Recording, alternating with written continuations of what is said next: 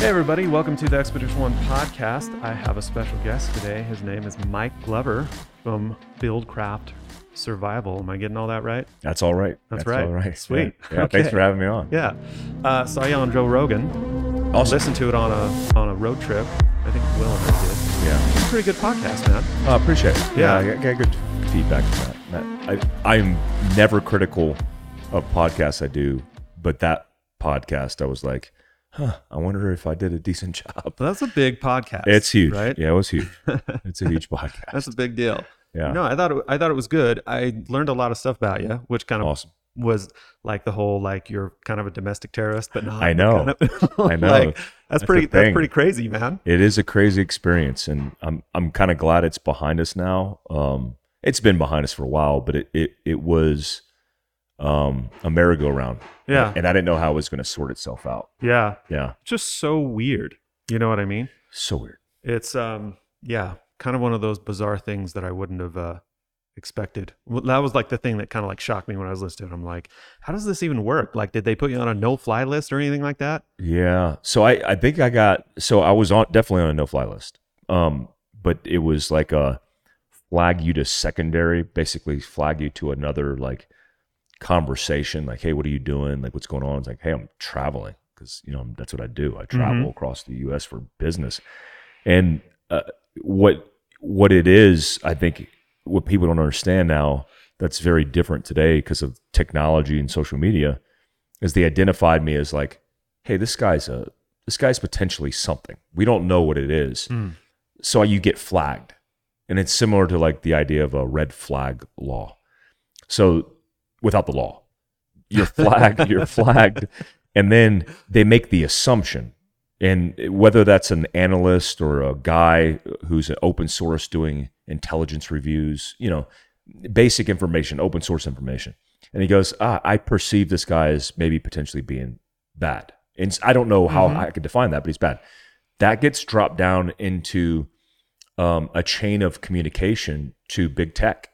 And so the main players, Google, Facebook, who owns Instagram, all these players get notified. And in fact, Shopify, how we lost our Shopify was via that same notification. Yeah. So they say, hey, this guy is somebody we're paying attention to, which means like without due process, what does that mean? Well, it means you just get canceled off of all those platforms. Yeah. So that's what was happening. Constant canceling.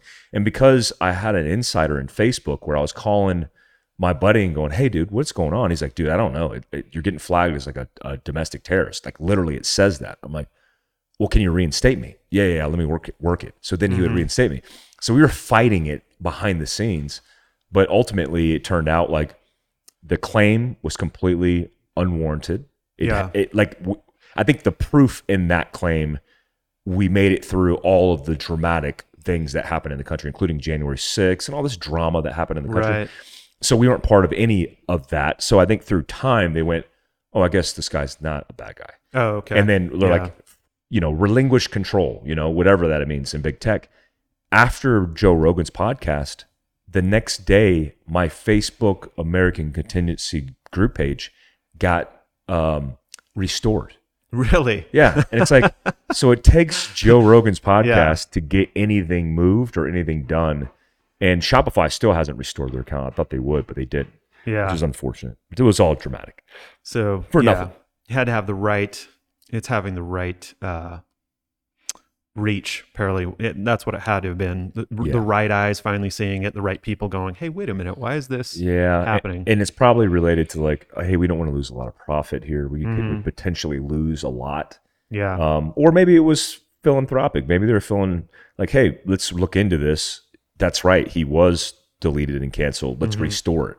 I just thought it was crazy. Governments, when you get into systems like that, where you're talking about governments and then corporate structures, there's a point where they just get big and they become so big that it's like, if somebody's having a problem, I mean, I think about the stuff that I do, right? And it's one of those where a lot of times I won't hear about a problem until it's become a really big problem. You know what I mean? And it's like, and that's, I've got 15 people, you know what I mean? Imagine having 30,000 people that is working for a company or something like that. Yeah. So I think you're exactly right. Cause a lot of the I thought Facebook was the devil until I heard Mark Zuckerberg like eloquently, like really communicate about the issues that he faces on Joe Rogan's podcast. And when I listened to him, I went, man, it's tough. Because I had my own forum, American Contingency, that we went live on a channel called Locals, which was bought out by the Rumble guys. Right, yeah. But Locals, we were the biggest account on that. I mean, we were doing 6 figures a month. We were the biggest account on that entire platform overnight. Wow. And so we were dealing with a whole bunch of people and trying to moderate human beings. And for the first time, I felt empathy for social media and went, man, this is difficult. Like, who's spam? Who's here for the wrong reasons? Who's toxic? Who's doing illegal activity? All these things you have to manage by yourself. And the difficulty with us is we were moderating it with a couple people. I can't imagine, what that looks like with billions of people on the platform. Yeah. Yeah. Yeah, it's pretty wild. Yeah, it's crazy. Well, I'm glad that it's behind you. Me too. That's nice. I am too. That's a huge bonus. Yeah. People were like, oh, well, you get the popularity out of it. I was like, I never go into strategy meets and deliberate planning processes and go, let's look to, put us in a very toxic position for the sake of popularity. Right. So it's nothing we asked for, nothing I wanted. And I hope it never happens again. Yeah. I'm right there with you on that one. Yeah. That's got to be a tough gig. I'm just glad what's the word? It starts with a P. You persevered. Persevered. That's what it is. It's a good word. Yeah, it is. Yeah. You persevered. Yeah, we did. The team did as well. Yeah. No, Yeah. it's awesome. So let's talk about Fieldcraft in general, right? If people don't know, I think a lot of people know who you guys are, particularly in the overland space, off-roading community. Everybody I know has heard of you. Awesome. But give me an idea of what this is about. Obviously you're former military, right? You want to give me some background on what your story is? Yeah, I did. So I did 4 years in the infantry. The rest is a special forces guy. Was it like Green Army? Beret? Yeah, particularly? Army Green Beret. Okay. Yeah. So were you stationed here? I was stationed.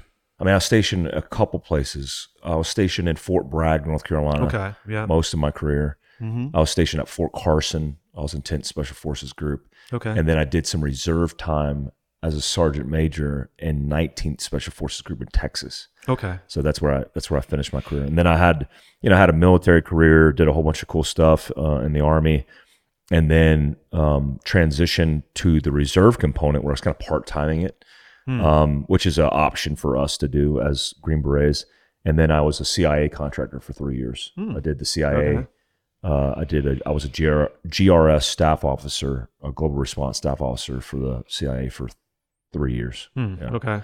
Yeah. What does that entail? Did you go in country, or is that more of like bit of a it's desk job? Oh, it's definitely in country. It's like, so if you've seen the movie 13 Hours in Benghazi, so all those guys literally, the majority of those guys recruited me into the CIA. Okay. Because I was on active duty in Libya post Benghazi, right after that happened. Oh, wow. And then I spent my job in the CIA doing that job, which is protecting case officers overseas. So okay. I was in like Yemen, Pakistan, Iraq, all these fascinating places. Yeah. Okay. That's pretty cool. Okay. So fun. then you do all this cool stuff, and then you're like, hey, I'm just going to be a social media guy, and I'm going to start doing cool stuff and start a company where I teach people how to. Yeah. Is that how it worked? Essentially, in a nutshell, it is how it worked. Like literally, I was just like, I'm over this. I was in Pakistan, I think, at the time, and I was pretty just worn down by the government. Yeah. I was tired. You couldn't pay me enough money, even though I got paid a lot of money. I mean, for somebody who was in the Army, not in it for the money, because you don't make a lot in the military. And then going to a job where I was contracting and not really working very hard. It's not a hard job. They're paying me for my resume. Right? They're paying me for my experiences and my resume. If things go wrong, you know what to do. I'm the guy, right? So, but I made 3 times what I made in the military in 60 days. I would make what I made in a year in the Army. So it was something very new to me. But what I realized, there was no amount of money that made me kind of settle on this feeling like, I don't feel like I'm living purpose. I'm not doing anything that's helping other people. And I've always felt that way. Like I needed to do something bigger than myself, help people, be involved in community, not on social media, because social media technically, until I left the CIA in the transition, I never had social media. Yeah. You know, like people are like, oh man, you've been on social media. It's like, I've been on social media since 2015, which is the first account I ever set up. Because when I was in the military, depending on where we were, I mean, some guys had them, but we couldn't post ourselves in uniform. Right. Like today, I mean, guys have active duty guys who are operators have accounts, which sounds kind of crazy. Well, I think it's changed now to where if you're the guy who doesn't have a social media account, then something stands out, right? Because you're the anomaly. So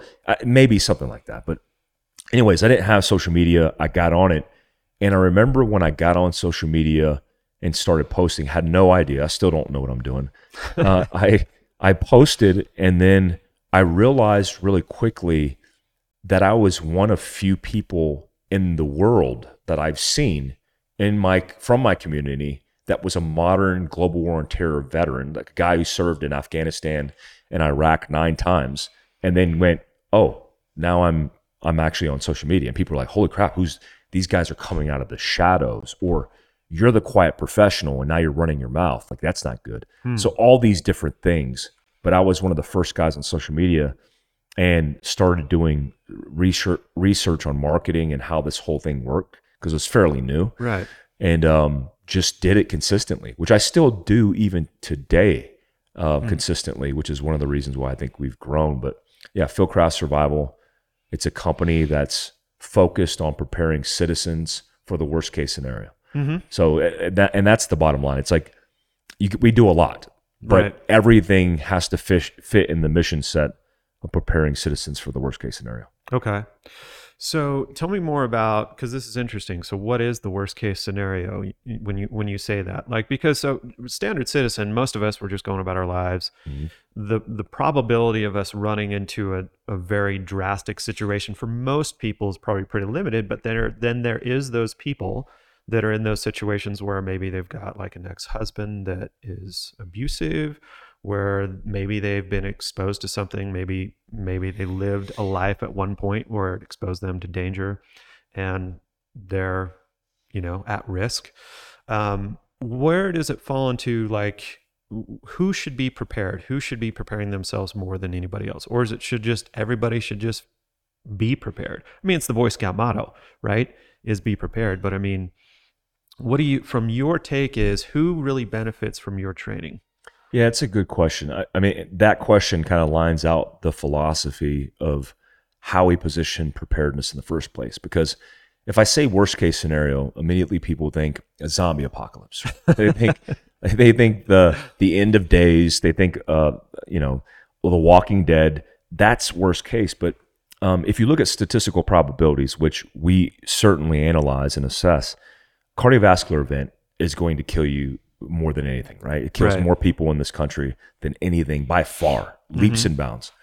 So if you look at just the baseline, if being fit, being healthy and well leads to better outcomes and higher survivability rates, then that's what we're talking about. Because, I mean, when you trickle down, the more technical you get, I think the more interested people get, because it potentially could affect their lives. Like guys, for example, are very interested in the concept or the training around a gunfight, the equipment, the training, all the things, because it's sexy. But the odds of you getting in a gunfight in self-defense are very low. Right. You take that compared to first aid events, accidents, vehicle accidents, especially. You're an off-roader like me. When you go off-roading, how many times have you seen potentially injury or accidents happen in the field? I mean, I was just in Moab during Eastern Jeep Safari, and there was a serious accident, right?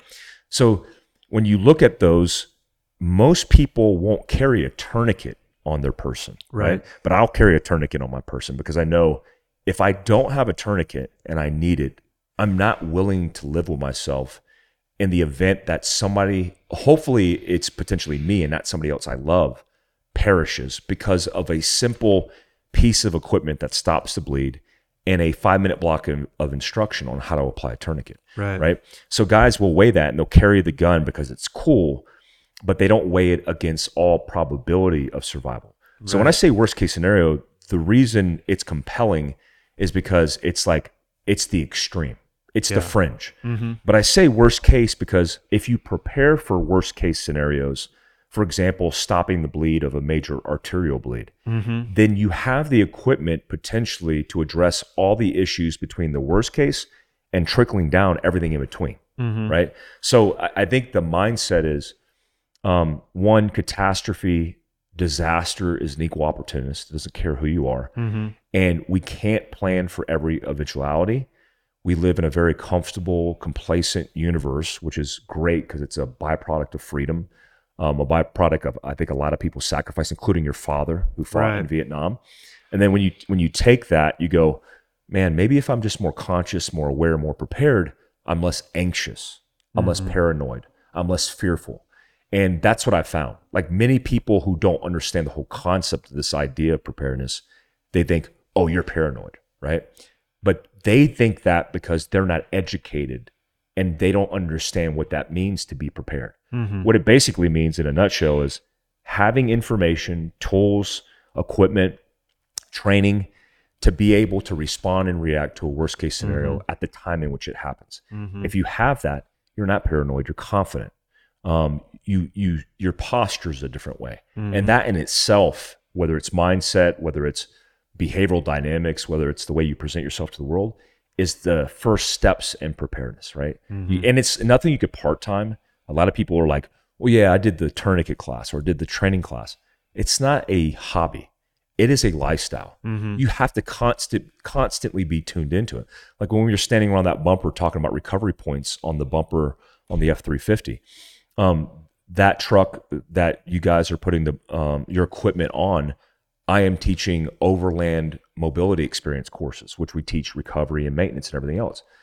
We're tuned into that because those are the points that matter in the worst case scenario. Is it 100% of the experience? No, it's like 0.001% of the experience, hopefully. Right. But if that something happens, that still bumper, those attachment points and the attention to that detail is going to matter and potentially mean the difference between like somebody getting injured or potentially killed or not. Yeah. I mean, it happens all the time. In this kind of line of work of extreme off-roading or overlanding in the backcountry in the middle of nowhere. Yeah.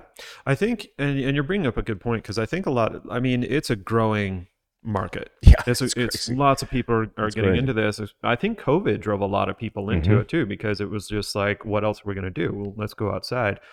And I think that's great. What you're seeing though is, and the concern that I bring with it or see from it is, you have more people going out. They're used to having cell service everywhere they go. They're used to being able to have the communications they need. And then they're out in a place and then they don't know what to do if a situation arises. I mean, you're talking about stuff that makes a lot of sense. Like we used to say, like a winch is an insurance policy. That's really what it is. Yeah, absolutely. Like it's not there because you're necessarily using it every single day. It's there if you need it. And when the time arises and you need a winch and you don't have it, that can be a really bad situation. That could mean a lot of walking. That could mean in a bad scenario, that could mean freezing to death. Yes. So that falls right into that category. That's kind of like my side of it, right? So once upon a time, I was an EMT. Oh, nice. I didn't really work as an EMT. I got all my training and everything like that and did some volunteer stuff, very little stuff. But that has come into handy for me a bunch of times in just the weirdest situations, right? You're just sitting there and all of a sudden something happens. I wonder sometimes, is it because I have the training that I have to be in the spot? I know, right? It feels that way. Yeah. But it's being able to react in the moment and know what to do. I remember one time I was at Powder Mountain and this kid, I was about to hit a kicker and I'm like, I'm going to go around. Something just told me to go around. It was a little bit of a day where I couldn't see that well either. So I was worried about my landing. Came around the side and there was a bunch of people huddled around this kid just laying there. He was just laying like this, right? Yeah. And I'm watching what they're doing, and they try and lift him up, and I'm like, oh, whoa, no, no, no, no, no. I pop off my board and I go over there. I'm like, whoa, whoa, what are you guys doing? They're like, oh, we're just trying to get him on his feet. And I'm like, is he even conscious? What happened? And you're like, oh, he hit the jump and he crashed. And I'm like, don't move him. Oh my gosh. Don't lay him down. It was his friends. And so I said, lay him down, don't touch him. And he was not conscious. He was kind of in and out. Oof. And I'm just sitting there. I'm like, you don't want to move him. You want to get, we need a sled here so we can get him down. The weird part is the ski patrol went to the wrong area, but the more and more this kid, he started coming out of it, the more and more he sat there and everything, he started coming out of it. He was not with it. It took him a while to figure out what was going on, but he definitely hit his head pretty hard. Oof. And so he's like, I think I'm just going to go down. And I'm like, okay, look, here's the thing. And I checked him out and I'm like, I don't feel anything weird with your neck or anything like that. But I'm like, look, dude, you need to go right to the hospital right now. Don't mess around with this. Yeah. Even if you start feeling better and you start remembering stuff, you literally need to go to the hospital right now. Ski patrol did not come. You have to, the only way you're going to get to the top is by going to the bottom and back up. I told his friends to monitor him. I told him but he needs to go to the hospital now. I hope that's what they did. Yeah. Right. But, we'll see how that goes. I mean, cause that's like Liam Neeson's wife. That's how she died. Right. Yeah. She hit her head. Brain bleed. Yeah. And she was like, oh, I'm fine. It's just a headache. And gone. That was it. And it's just, it's very interesting, how delicate we really are as humans. It's like, we're pretty robust, but in the end, we're very delicate at the same time. And it doesn't take much. We all, I think, most of us want to be tough, which is good.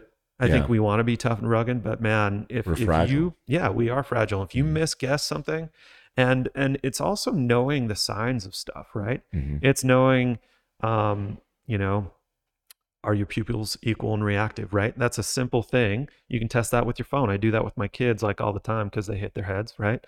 But knowing these little things that are not common knowledge can make a huge difference in somebody's life. So, and that's, effectively, that's kind of what you do, right? You're teaching a lot of those basic skills. It's not all about guns and all that kind of stuff. It's literally just survivability of when something can happen. Yeah. Right. It's I would say guns is like the minority of anything we teach. And people on the surface have said, oh, Mike's that tactical guy. It's like, well, it's my background. It's my background. But the question of starting Fieldcraft Survival, or preparedness business derived from my curiosity of like, how do a group of men, Rangers, Special Forces guys, go into harm's way deliberately and intentionally into the worst case scenario? I mean, landing a helicopter on top of a roof full of foreign fighters wanting to kill you is definitely the worst case scenario. Yeah. How do you intentionally do that? And then how do you come out on top? How do you come out unscathed? And most people would say, oh, because you know how to shoot, move, communicate. You know all the tactics, CQB, whatever it is. I was like, it's none of that. It's everything collectively. It's the culture, it's the community, it's the trust in one another, it's the resilient, it's the mindset, it's the fitness, it's the attention to detail, it's the planning, it's the contingency planning, it's the paying attention to the right equipment for the job, it's the rehearsals, all the checks, all those things.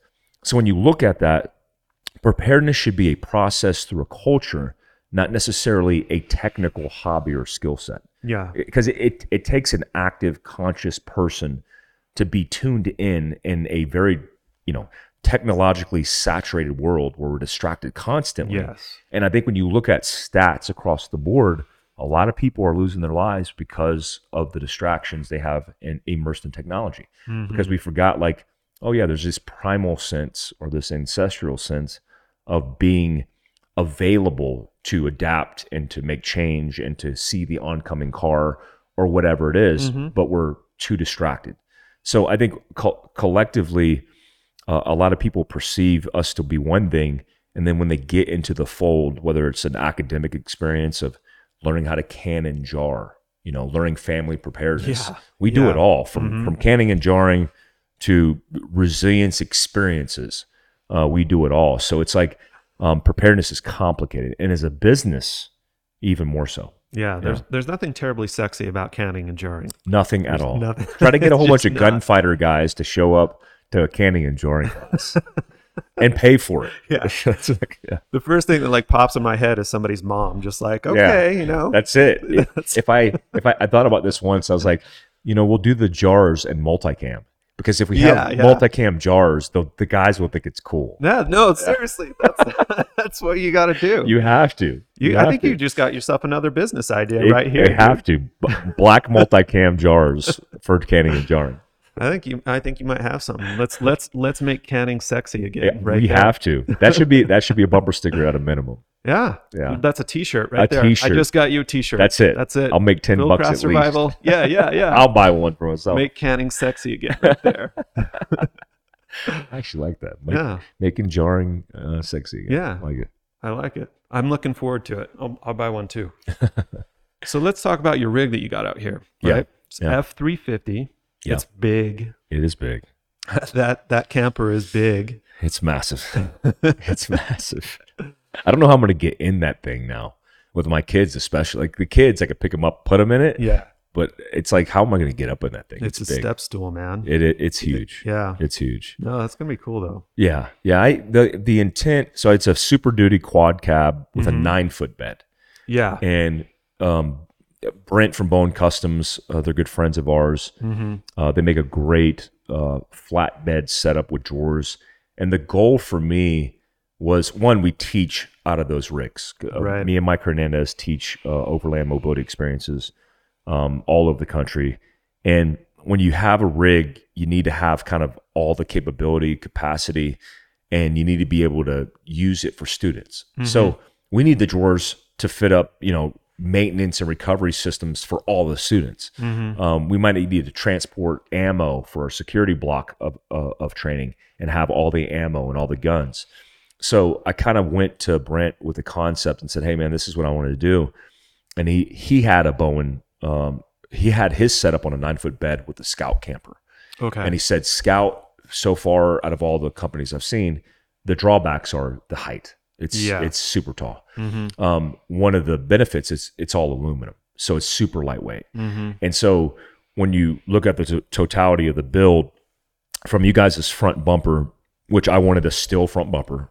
We talked about that a little bit. When we're in the backcountry of Utah. I mean, I saw 5 elk on the way here from my house in Heber, and you hit an elk in a Super Duty without a front bumper. Yeah, good luck. I mean, even good luck avoiding seriously bodily injury. Yeah, because here in Utah, a moose or an elk will walk straight across the highway where you're going 75 miles an hour. Yep, and they'll come straight off the hill where you can't see them coming because they're elevated. They'll come down, they'll hit it, and then you always have. I mean, this season we've already had tragic accidents where people get killed from moose, elk, deer, whatever it is. Wow. So I wanted still, and I was willing to compromise that weight to be able to do recovery points, to break through obstacles. And also I wanted the cattle guard, which, you know, it's a loop that allows you to get over the radiator. But I also, you know, I work on remote locations, and I like to overland in remote locations where there's actually cattle. You know, like there's cows all over Utah, land lease agreements and BLM. So moving the way back, we put a Carly suspension on it. I think that's the first truck in the country with the adaptive system that's electronic from the cab. Oh, okay. I can't remember the name of the system, but as far as I know, it's never been put on a overland full duty setup. It's been put on full duty trucks, but never a camper setup, which they spec'd it based over the axle specific weight by pound and then tuned it that way, which is really cool. It's a really robust system. And then going back, it was a quad cab commercial F350. I didn't want anything fancy. Yeah. I don't like chrome and all the packages. Like and I have twin 3-year-olds. So it's like they destroy anything that they get in. So there's going to be gummy bears wedged in the seat. So I don't want leather. I don't need any of that. So cloth, all commercial. And then coming back, the Bowen Customs drawer system. I think the coolest thing about the Bowen Customs drawer system is the space directly behind the quad cab. Yeah. Which gives you, I think it's I think it's 15 plus inches. You could fit a 37-inch full size spare Nice. in that void, In that little, in that section, which is cool. I actually talked about it yesterday, but I have an overlandish base camp tent, which is massive. It's pretty big, but it could fit directly behind there. So for base camping, I could set up a tent on the ground and then take the rig to go kind of out and about, right? Yeah. If the scout's kind of pulled off of it, or even if it's on it. And then Scout Camper, we went with the Scout Camper. The guys at Scout are great. It's a great company. It's they build them in Yakima, Washington, which is real cool. They're aluminum. They're fancy. I'm not used to that level of fancy. Diesel heaters, all the like, I mean, a bathroom, a kitchenette, all the stuff, a queen size bed. Wow. And people were like, "Oh, you think that's a kind of overkill?"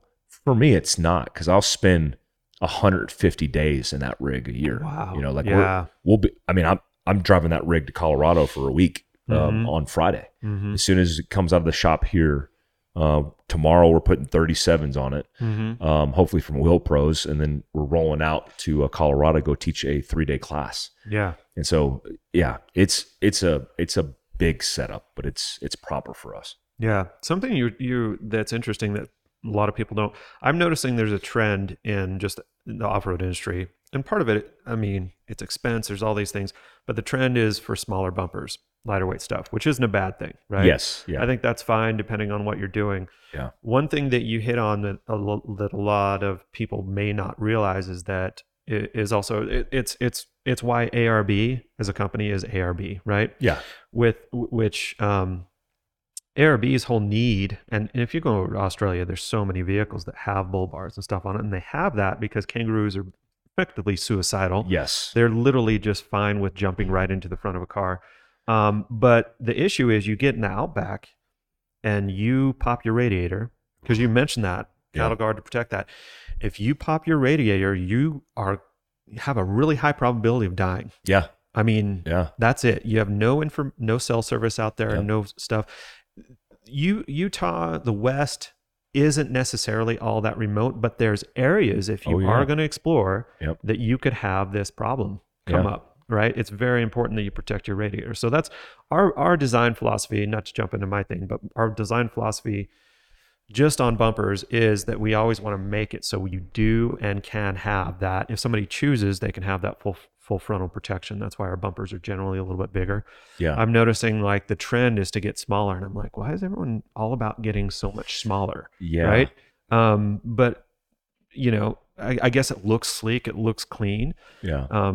There's some sexy stuff about it looking small and stuff like that. But at the same time, it's like you need a little bit more bulk if you're going to get that full frontal protection from an animal. I mean, nobody wants to cream an animal. It's not fun. It doesn't feel good.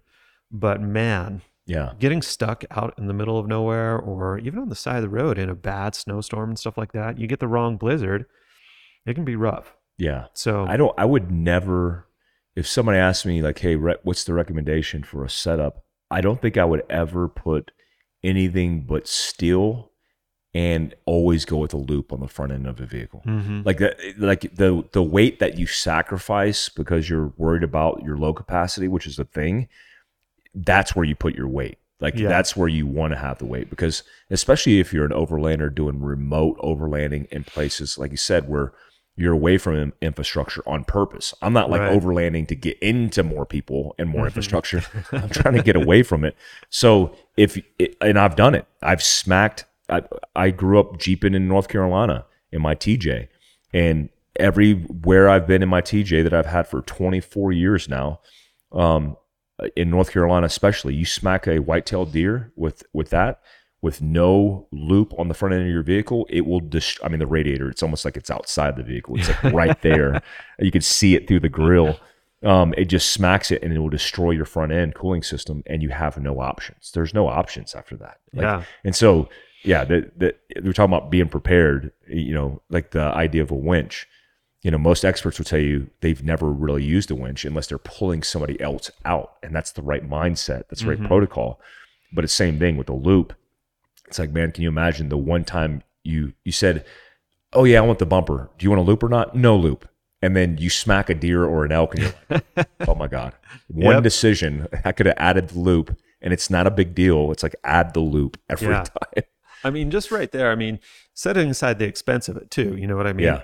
The front end of cars is not getting they're not getting cheaper. They're not. They're adding so much more plastic. I mean, it's the necessity of aerodynamics that's really driving the the miles per gallon kind of issue and stuff like that. Yeah. That's why they're doing all this stuff, is they're just trying to boost every ounce of efficiency as they can. Yep. But it's making that front end more and more and more expensive just constantly. Yeah. So it's not only, survivability, there is a sizable expense. Yeah. And if you look at it, the front end of most vehicles, especially with new safety systems, the whole front end is meant to crumble and take profound impact. But it's not rating deer impact, right? No, so sir. that impact, that like 1/100th of the impact it's made for, will just send it through that bumper system. I mean, you look at a Tacoma, you look at a Forerunner. I've had all those. When you pull off the piece of plastic, you're like, this piece of styrofoam is all that's there. It's like, yeah, because it activates your airbag, and everything else is meant to crumble in place. So when you think about like, okay, well, let's look at a deer, let's look at an elk, a 600 to 1,000 pound animal. Like, ooh, this is not going to work in your favor, right? It's something that happens all the time, especially you live in the West. But I'd say anywhere in the country, like North Carolina. I mean, I was just out in Iowa deer hunting. I've never seen so many deer in my life. Really? And I'm like, we almost hit 100 deer when we were there, because really, they're just out of control. The population is out of control. I wonder what that's. I think it's the moisture rate. They were telling me it's like something with the moisture, and they've been plentiful and breeding, but now they have more food than they've ever had. So they're just everywhere. There's so it's abundance. it's in that population. I mean, in the West, because we've had the snow so crazy. Brutal. I mean, it's terrible. Like I've seen deer everywhere. Deer everywhere. Up in my neighborhood and stuff like that. They're They're all over the place. Yeah, like deer, wild turkey and stuff. And I'm like, this is kind of abnormal for this time of year. But you look up the hill a little ways and you've got 6 feet of snow. Yeah. You know what I mean? There's nowhere for them to go. Yeah. They're on the roads. Yeah. There's so many dead. I've never seen so many dead animals in my life. It's pretty sad. Yeah. It is. Yeah. It's really tragic. I was noticing that the other day. When we were, did you drive down to Moab? Probably. Yeah. There's what's that route going through Spanish Fork? Yeah, I can't remember what it's called. Yeah, that canyon or whatever. Deer everywhere, just all over. Oh my gosh, it was insane. That drive there was pretty gnarly too. That snowstorm. Yep. Oh my gosh, that was gnarly. It's like you better have still everything on your vehicle going through there. Yeah. Well, that's pretty. This has been a really good conversation. How far do you want to go on this? Do you want to keep going? Up to you. Yeah, up to you. No, this is great. I'm learning a lot. I like it. Awesome. I like what you do and stuff like that. I mean, I follow you guys on Instagram, stuff like that. I see a lot of the things that you're doing. I think it's pretty cool. So, and I mean, I think your build, I think you're going the right track with what you're building. Yeah. So, I kind of want to go lower on the Scout. Like the Scout's so tall. It's very tall. That kind of shocked me. It's scary tall. I mean, it's like I have to look at like underpasses, like in small towns. Yeah. That have certain like 13 feet. I'm looking at it and going, oh, I might not make it underneath this.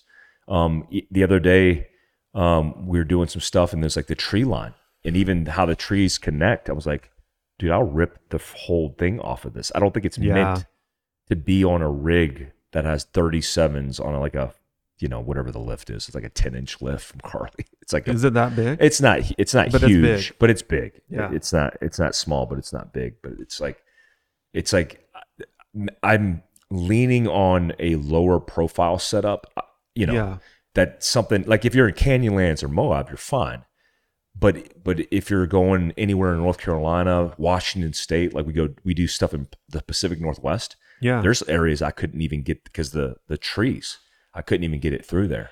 So I think maybe a lower camper, like a pop-up maybe or something like that. Yeah. I think that's something I might do is pop up. I'm hoping, and this is my prediction for the overland industry is I'm seeing and I'm hoping that what you're going to see is people moving towards a little bit more simplicity, a little bit more lightness. I mean, It's always been important to be lightweight just because of the load ratings of your vehicles and stuff like that. But at the same time, like modularity helps. I just think you're going to see more movement towards that. Like if you can afford a dedicated overlander, that's fantastic. You know what I mean? Yeah. There's some great ones out there, but for a lot of us, it's pretty crazy to do that kind of thing, right? It's like, okay, getting a tent and a bed rack, it's nice and stuff like that. And you get that set up. Unfortunately, too many of us end up just being a mall crawler 99% of the time. You know what I mean? Yeah. And I think it also kind of kills the utility of the truck. You know what I mean? It does. So yeah. I'm working on trying to make it so things are a little bit easier to remove. Tents and stuff like that, it's like it becomes your storage spot for your tent. You know what I mean? And it's like, why store your tent there? Tents a lot of them are heavy. I love these little tents that like the guys from C6 Outdoors are building. Yeah. They can be a ground tent, or they can be, laid out on a rack. They're 26 pounds. Yeah. It's a simple way to go. I just think it's really neat because there's a lot of technology that's being added versus like when I see people that are doing these tents, we put a tent on a Tundra, and I'm not going to name names here, but this tent was the heaviest freaking tent I have ever. I was worried about putting it on. I'm like, this thing should not go on the back of this truck because it was so heavy. Wow. It took like 5 of us to lift it. And I'm like, this is not the route you want to go. You get a lot of people want to drive fast, right? Yeah. You get something like that's big, heavy. I mean, dude, my rack's not going to break. Your bed's going to break. That's what's going to happen. You know what I mean? And you just, I'm hoping that's what we see more of. I hope we see a trend towards more versatility. I think we're going to see that trend. Yeah. And I think that's all a good thing. But yeah, the big, that's a hard one for me. Like the camper thing. That's why I haven't jumped into something like that, is because I always look at these trails. I'm like, that's great for maybe a logging road. Yeah. But some of these tighter trails, I've been down them, and it's like, that's a hard thing to get down. It's tough. And that's where I want to go. I mean, I'm typically taking the kids into places that are like off the reservoir. It's a camping location where it's designated. Right. I'm not doing a lot of, canyon lands and open desert's pretty good. Open desert. You know what I mean? But now I want to get in as they get older, I want to start exploring like the Pacific Northwest, California. And now I'm like, ooh, tight trees. This is going to be tough. Tight roads. Yeah. I think I need to do something a little bit more slimmer. Yeah. I mean, I look at it too and go, if I can't get through a Chick-fil-A drive-through, that's a problem for me. Like I need to eat, and I want to get through a drive-through. I was going to say, you can, on the logging roads, there's always the chainsaw, right? You just have bring the chainsaw along, get ready for it, but you can't really do that on Chick-fil-A's drive-thru. That's true. It's not really going to. That's true. It's not going to fly. Yeah. They wouldn't give me a sandwich. I love Chick-fil-A. It's good stuff, man. I'm a fan. Yeah. I'm a huge fan. I like their salads. I would buy stock in Chick-fil-A if they were public. If it was a thing? Yeah, if it was, I'd be a huge investor. It's a great brand, man. They do a good job at running their show. They do. In-N-Out's another one. They do a great job. Great job. They just do it right. Yeah. They don't overcomplicate the process. Mm-hmm. They don't have too many options. It's just like, this is it. This is what we're doing. And, coupon codes in the wintertime for Christmas, and, peppermint milkshakes, just basic, simple stuff. I think that's how you run a business. Just keep it simple. I'll tell you something that I love particularly about these companies is when you really look at them, because of they've got this amazing throughput, right? They've got this amazing system they've built up, and they've got this amazing throughput. And I was thinking the other day, like particularly In-N-Out, their burgers are still pretty cheap. Yeah. In comparison to everything else in the arena, their stuff is pretty cheap. They're not all around the country, right? You kind of have to be in the West to enjoy them. But what impressed me so much when I was there last, and I was just thinking about it, I'm like, man, think of how many people these guys feed. Like every day, like churning, it's amazing, churning it out. Yeah. And it's such a necessity. Yeah. Food is such a necessity. And I'm like, these guys figured out a way to, in a very affordable method, feed people, a lot of people, and it's an interesting point of survival, right? Yeah, it's it is. Not like it's not the survival that we're used to. This idea, or when we think of survival, right? A lot of survival is like, okay, we talked about canning, being able to fire a gun and shoot a deer or something like that. Being able to do that thing, that's the extreme side of what survival is now. But day-to-day survival is still a survival, right? Yeah, that's right. I never thought about it that way, but it's true. So it's like they're facilitating feeding people. And it's a collaborative effort. It's like, I am buying into investing in paying for this food from you with good options. And that there's a synergy there. Community is a huge part of survival as well, which is the cooperation between businesses and people, or people and people. And I think that's, a lot of people don't talk about that, but I think that's important, especially in urban dwellings, urban sprawl, cities, metropolitan areas, where you have dense populations of people, where it's not intended to be that way. You know, people in nature don't live on top of each other. Like that's not at all. It's not. It's very unnatural. But this, again, I would say it's a synergy of a relationship that, we're going to have a form and method. You pay us, we will feed you. That's the same as like a camp kitchen. Buying into the fact that, hey, we're going to be the food guys, the chuck wagon, and we're going to provide food for the people that are there.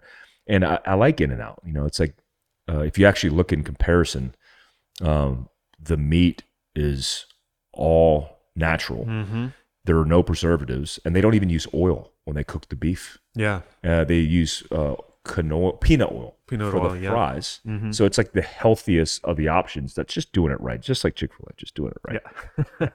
Now I'm hungry. Now I'm gonna eat. Those guys, I'll tell you that it's those guys, and I also love whoever the dude is that I used to know his name actually, but the guy that invented top ramen.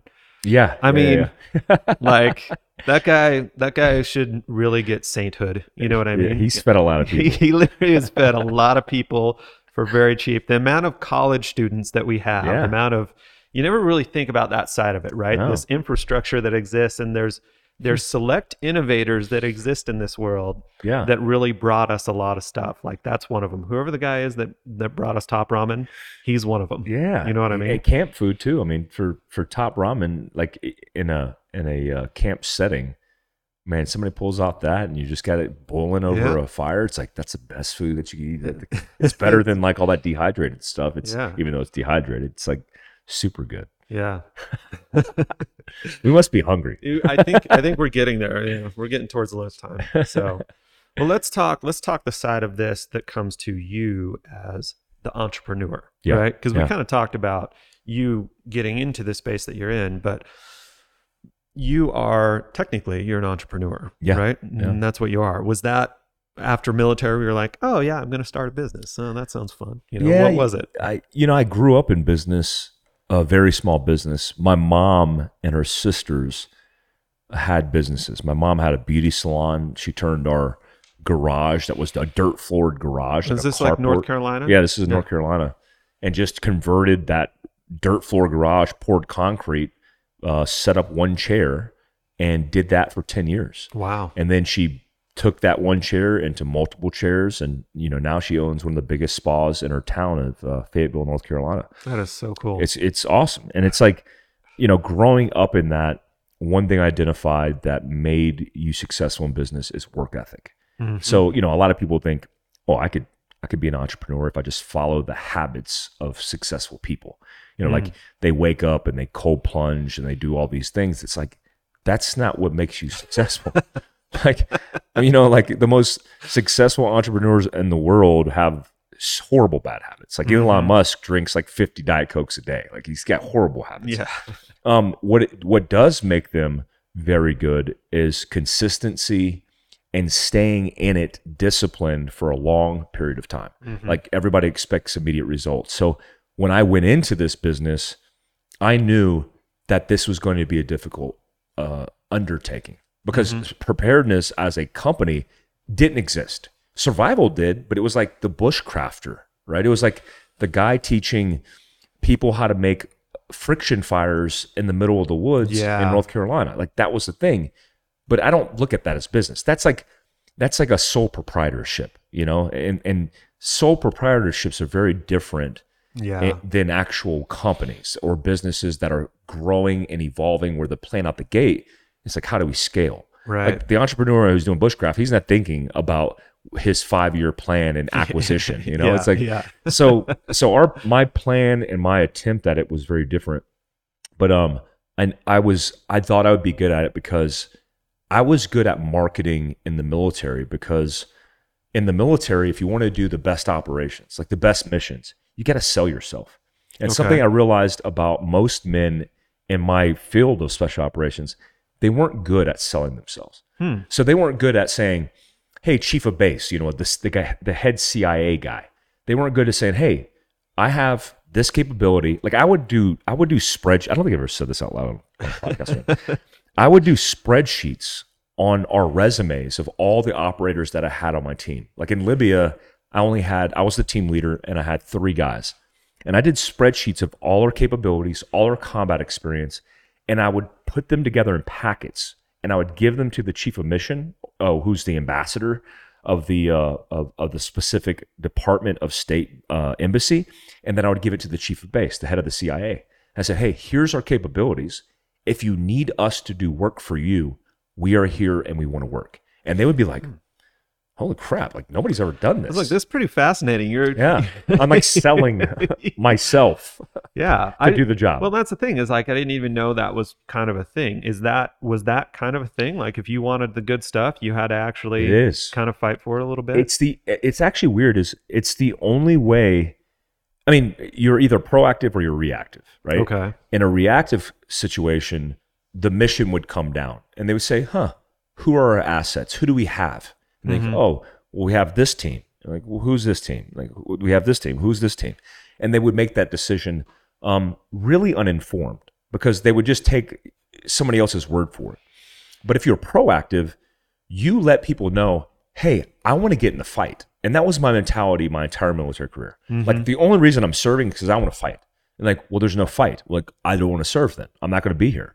Oh, there is a fight? Oh, I'm all in. Let me be proactive. So I used to be good at marketing me and the team to go to work. And if there was something that needed to be done, I was proactive in saying, hey, do you guys need help with this? Like, I could help you. So when you take those things and like let me give you a prime example. When I was a team sergeant in 10th Special Forces Group in Colorado, I used to make my team, like I'm 6'1", my team guys were like 6'2" to 6'6", massive, like look like Spartans, like really fit, accomplished, capable dudes, just like rock stars. So I looked at them one day and I said, hey, I went to my company commander and said, hey man, I want to do this thing with my team once a month, a project. And they said, yeah, so what's the project? I said, I want to take them to an elementary school and I want to build a relationship with an elementary school. I want to bring them in and I want to do projects. I want to clean up the school grounds. I want to eat lunch with the kids. If the teachers want us to talk to them, we will. But I want the kids to see us interacting with them, especially in our own community at Fort Carson, Colorado. Okay. At Colorado Springs. Yeah. And they were like, what? Like nobody's ever done that. Like that's kind of weird. I was like, I just made it up because I want us to be involved in helping the community. But I want my guys to learn through that experience because I want them to understand how important it is to give back.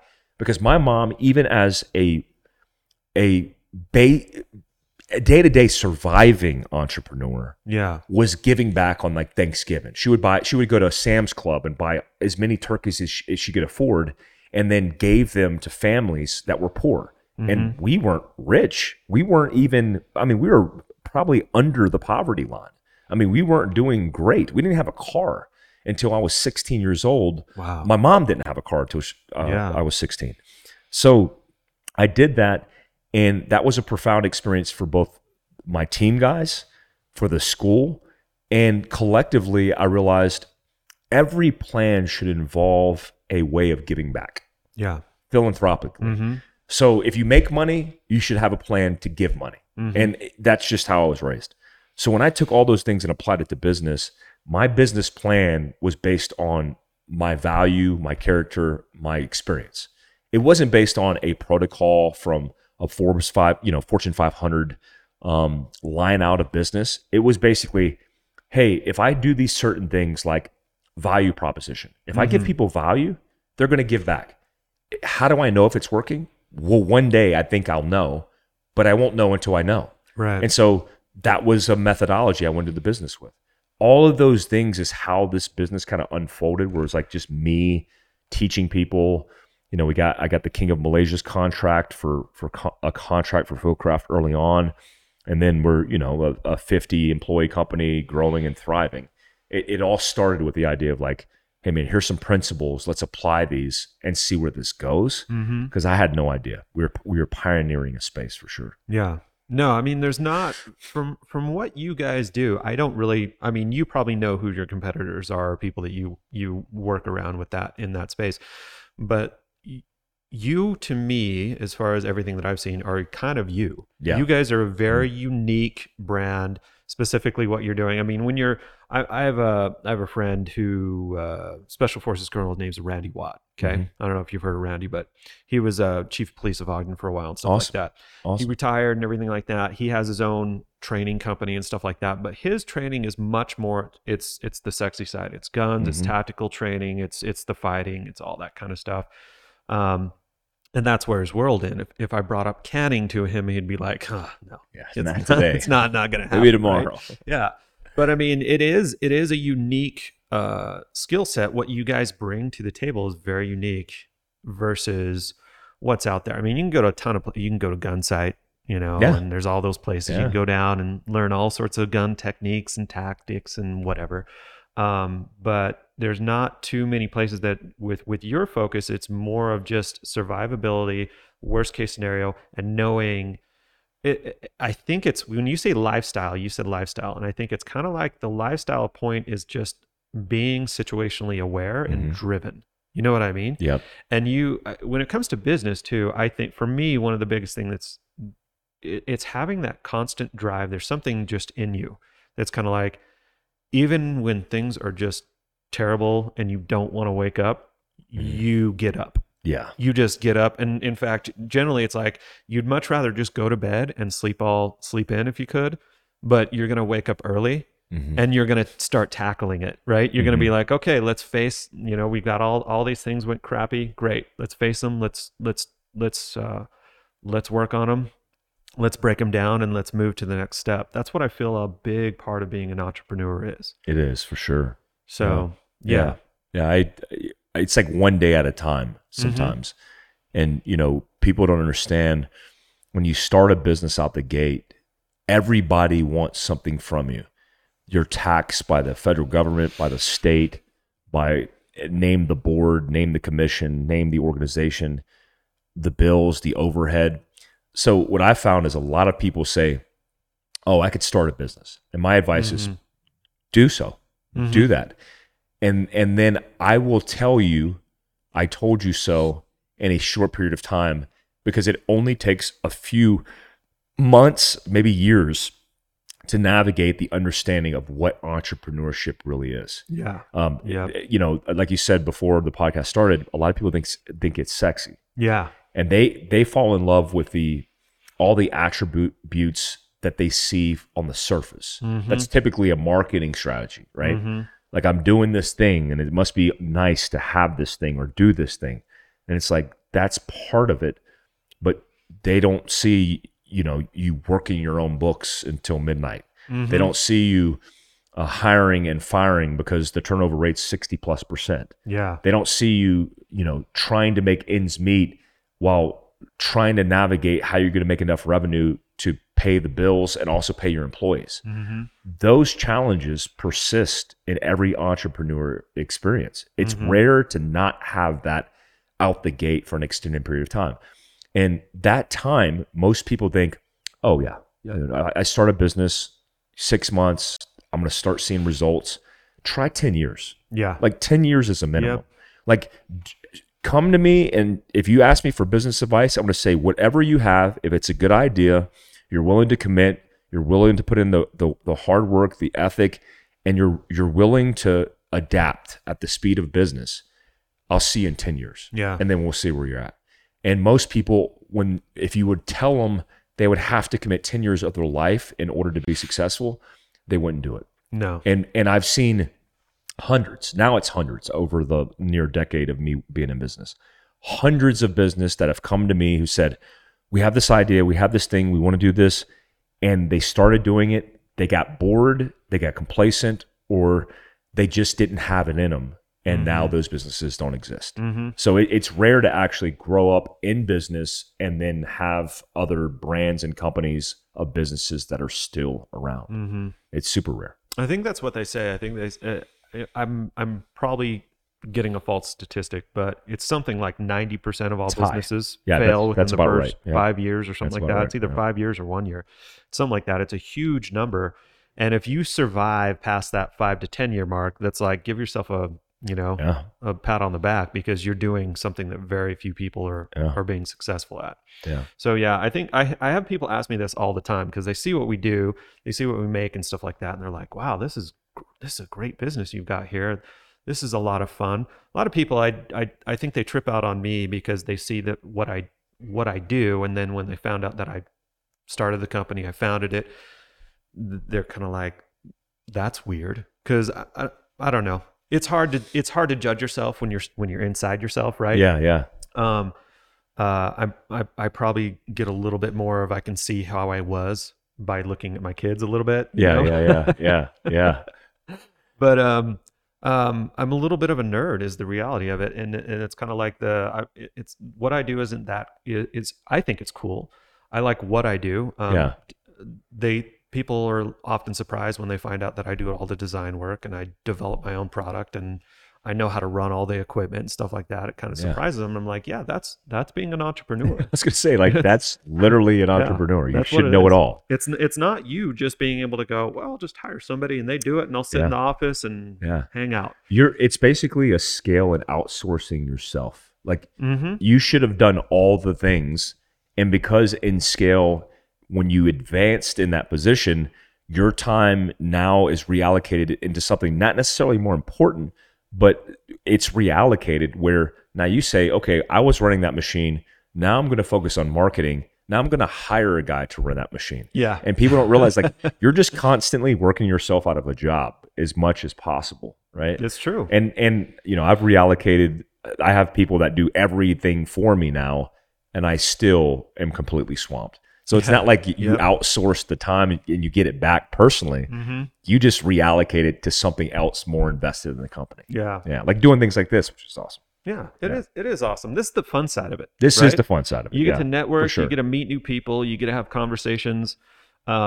Which, speaking of which, I'm curious, are you doing any of like the Overland Expo shows? Are you going to be doing that stuff? I'll be at all of them. Nice. Okay. So I'm doing Overland Expo all 3 days, teaching some classes. I'll have my whole team out there. It'll be really fun. That's one in Scottsdale. You'll be doing that one? Yep. Or, is it Scottsdale? No. Flagstaff. Flagstaff. Yeah. Yeah. And then so I'll have a booth in Expedition Overland's booth, their big booth. We have a tent in their booth. Okay. And then we have our prime booth over by the motorcycles this year. And then I will be at Touratech's big motorcycle show in June for a week, because we're we've been in Overland since we started Fieldcraft Survival, but because we teach Overland mobility experiences, which teach survival, first aid, recovery, maintenance, all the things. And then we're kind of going into motorcycles a little bit more because it's a good market. It's a good market of good people who do a lot of remote work. Mm-hmm. I mean, they're out in the backcountry doing different trailheads and different trail systems that there's no reception. Yeah. So we're educating in those areas, and we're doing some equipment, some soft goods in those areas as well. Nice. Okay. Yeah, we're excited about it. Okay. Yeah, we have. I was checking on that. I mean, we're going to do the 3 primary ones. There's the one in Colorado too. The one in Asheville, North Carolina. Yeah, I won't be doing that one. We won't That do was a it. little too far for me. It's too far. It's like you got a convoy or a ship. It is logistically very tough to do. Yeah. Yeah. Yeah, it's one I've wanted to do that, but I mean, it's an area that I think there's a lot of opportunity for growth. At least for me. I mean, the East Coast is kind of like, I know we ship a lot of stuff to the East Coast, and it gets expensive. Florida is insanely expensive, apparently. So expensive. I don't know what the deal is with. Apparently, Florida doesn't produce much, is what I hear. Yeah, they import everything almost. Yeah. So that's kind of rough. Nothing. The trucks go in, but they don't bring anything out. Yeah. Which is just kind of a crazy thing. But yeah, I think to me, just looking at you definitely have, like I said it before, perseverance. Yeah. That seems to be something you've got to just have to make entrepreneurship work. You know what I mean? It's very difficult. I have a lot of friends that I shouldn't say I have a lot of friends, but I have several friends that they're third generation, right? Second or third generation business owners. So their grandpa started it, their Yeah. dad built it, and then here they are. Some of them are extremely successful, right? Because they're just maintaining a system. Yeah. Yeah. And that's great that they're doing it. They do face their challenge, but it's interesting watching the family dynamics in some of these too, where it's just kind of like you've got brothers and family that have to fight one another, or have to make their way. And what's interesting is you always tend to see, I don't say you tend to see it, but there's not a ton of companies that last too much past that third or fourth generation. It's tough. Yeah. Because it's just like all the information you collected from starting your business to growing your business is so vital into making good judgment. Yeah. You know what I mean? Yeah. To see the path that you need to go. It's so vital to have had that struggle. I think that's just in general. That's part of survivability in general. You know what I mean? Is having that struggle. I mean, if you were in the special forces, you had to do all sorts of stuff to make it through that, right? Mm-hmm. And in order to get to that point to where like, okay, now I can operate, right? Which I don't know what drives somebody to do that, by the way. Is it because it looks sexy, or is it like Probably. what drives somebody to want to do that stuff? I think more so it's probably that. I personally, I grew up, my dad was in the Army. My uncle was in the Navy, and I grew up watching all the movies, and I thought they were cool. And I grew up playing guns and playing war, and it was part of the culture that I was immersed in. Like me and my cousin, built forts, and we watched A-Team, and we watched Navy SEALs. The A-Team, that was good stuff. It's great. It's a great show. But I think part of that, that's the influence that is Hollywood or Western culture and influence. Like makes it very sexy. It makes it very sexy, and then you get into those jobs, and they're sexy. I mean, they're substantial, but I never looked at them as.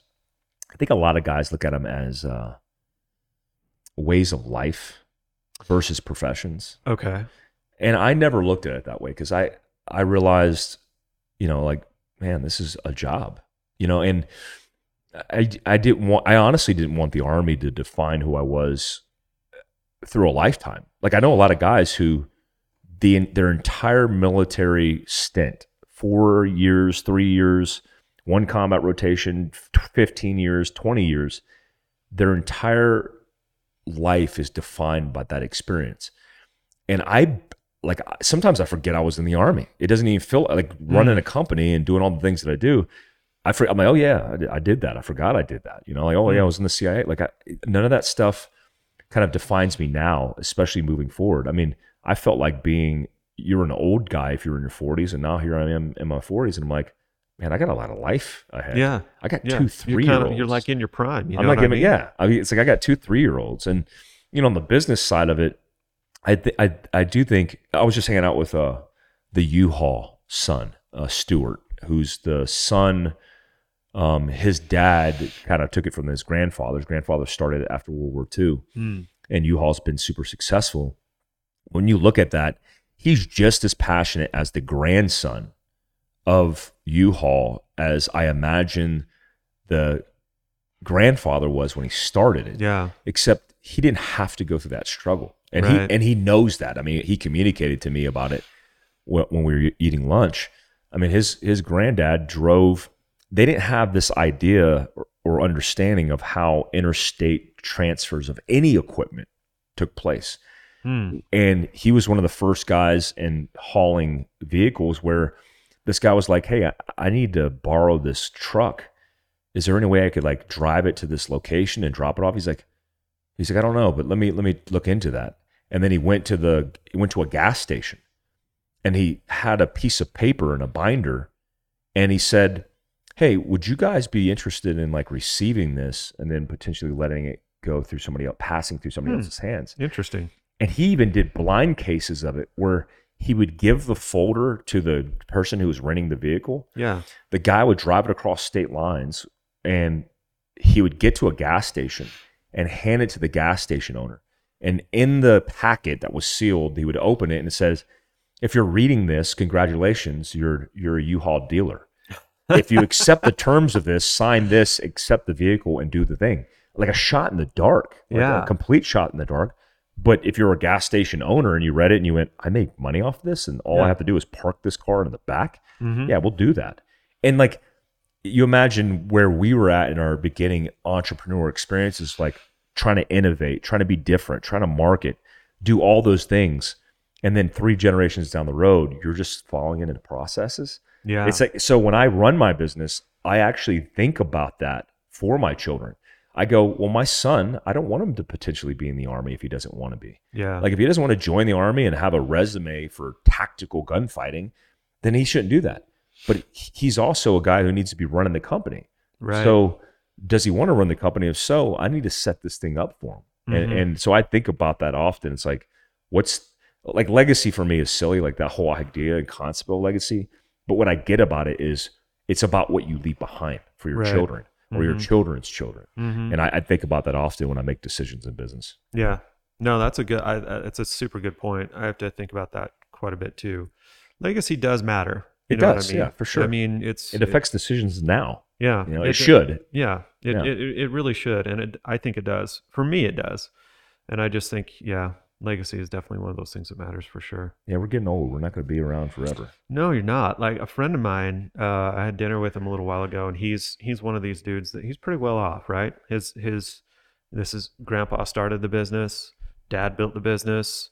Him and his brother kind of inherited it and everything like that. He got the education to build it and stuff. But we were having lunch and he looked at me. He's like, dude, I'm almost 50. And I'm like, yeah, you are almost 50. He's like, can you believe that? And I'm like, yeah, just the other day, we were skiing at Snowbird and you know what I mean? As teenagers being stupid.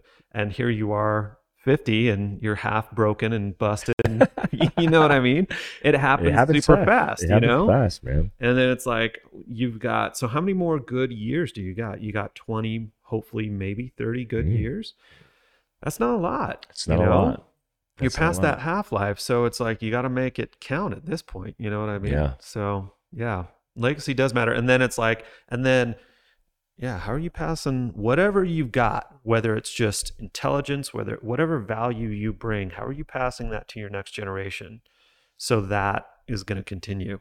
Yeah. It's important questions to ask for an entrepreneur or a person in general. Yeah. Yeah. Yeah, for sure. So what is, not that you have to tell me all the deep, dark secrets, but what's next for Fieldcraft Survival? I mean, what's the direction you guys are taking it? So a lot of the things we do in person, which is important to us. So we train in 4 to 6 states a weekend. Okay. And we have products, obviously direct to consumer that we sell. We do events. We do preparedness seminars. One of the things that we wanted to do is virtual online learning. So I tried last year.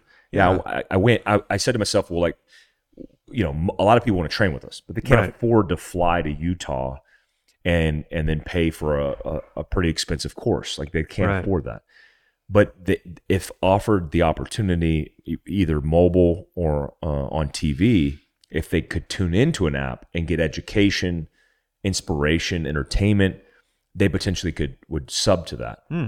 So we started an LMS through a company, and it just didn't work out because the same training that you take for a company that my employees take through HR, it's not the same kind of training format that people would want to get in how to defend your life in the worst case scenario or how to apply a tourniquet or first aid.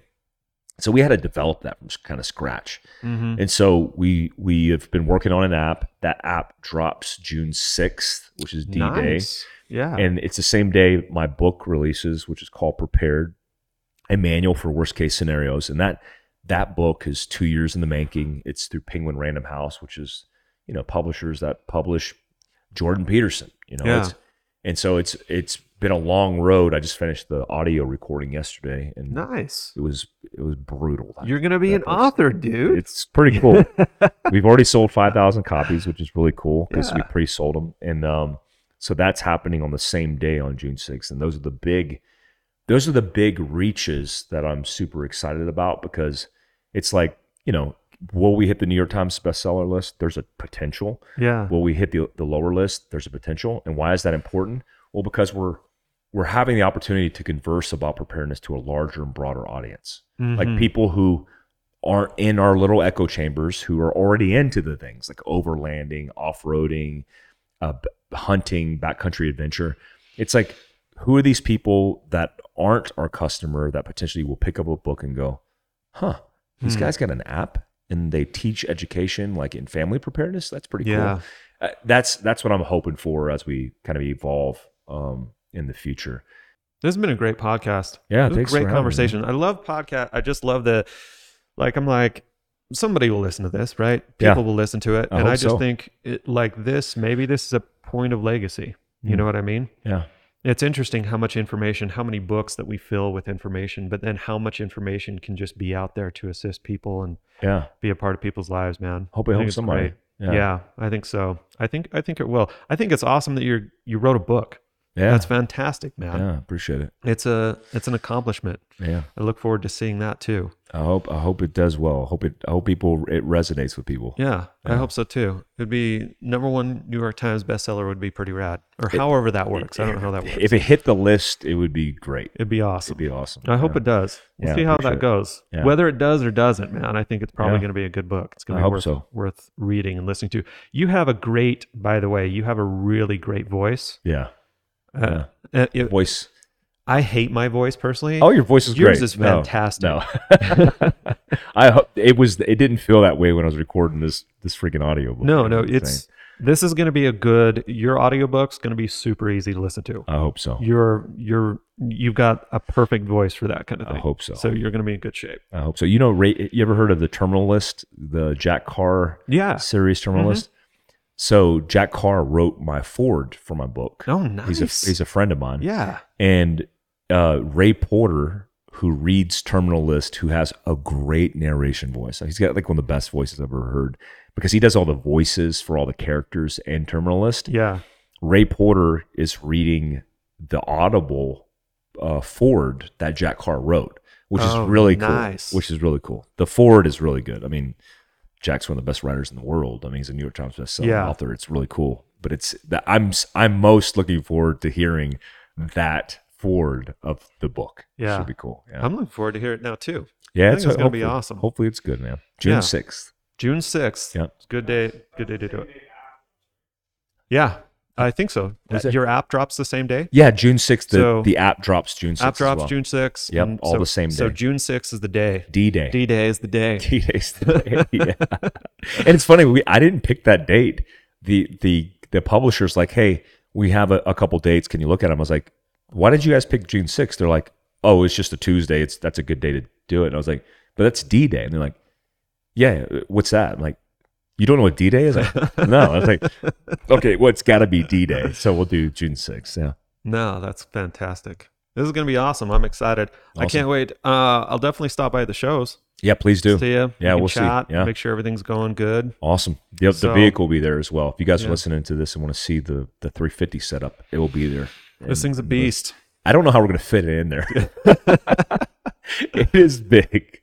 Yeah. It's cool, though. No, I think it's going to be awesome. Yeah. It was a great podcast. Thanks for coming on. Thanks if you ever want to come on again, let's do more. I'm right down the road. Chat. I love that. You guys are close, so it has been great. Thank you so much. Awesome. Thanks for being on. Thanks everybody for watching. Have a good one. Thanks, guys.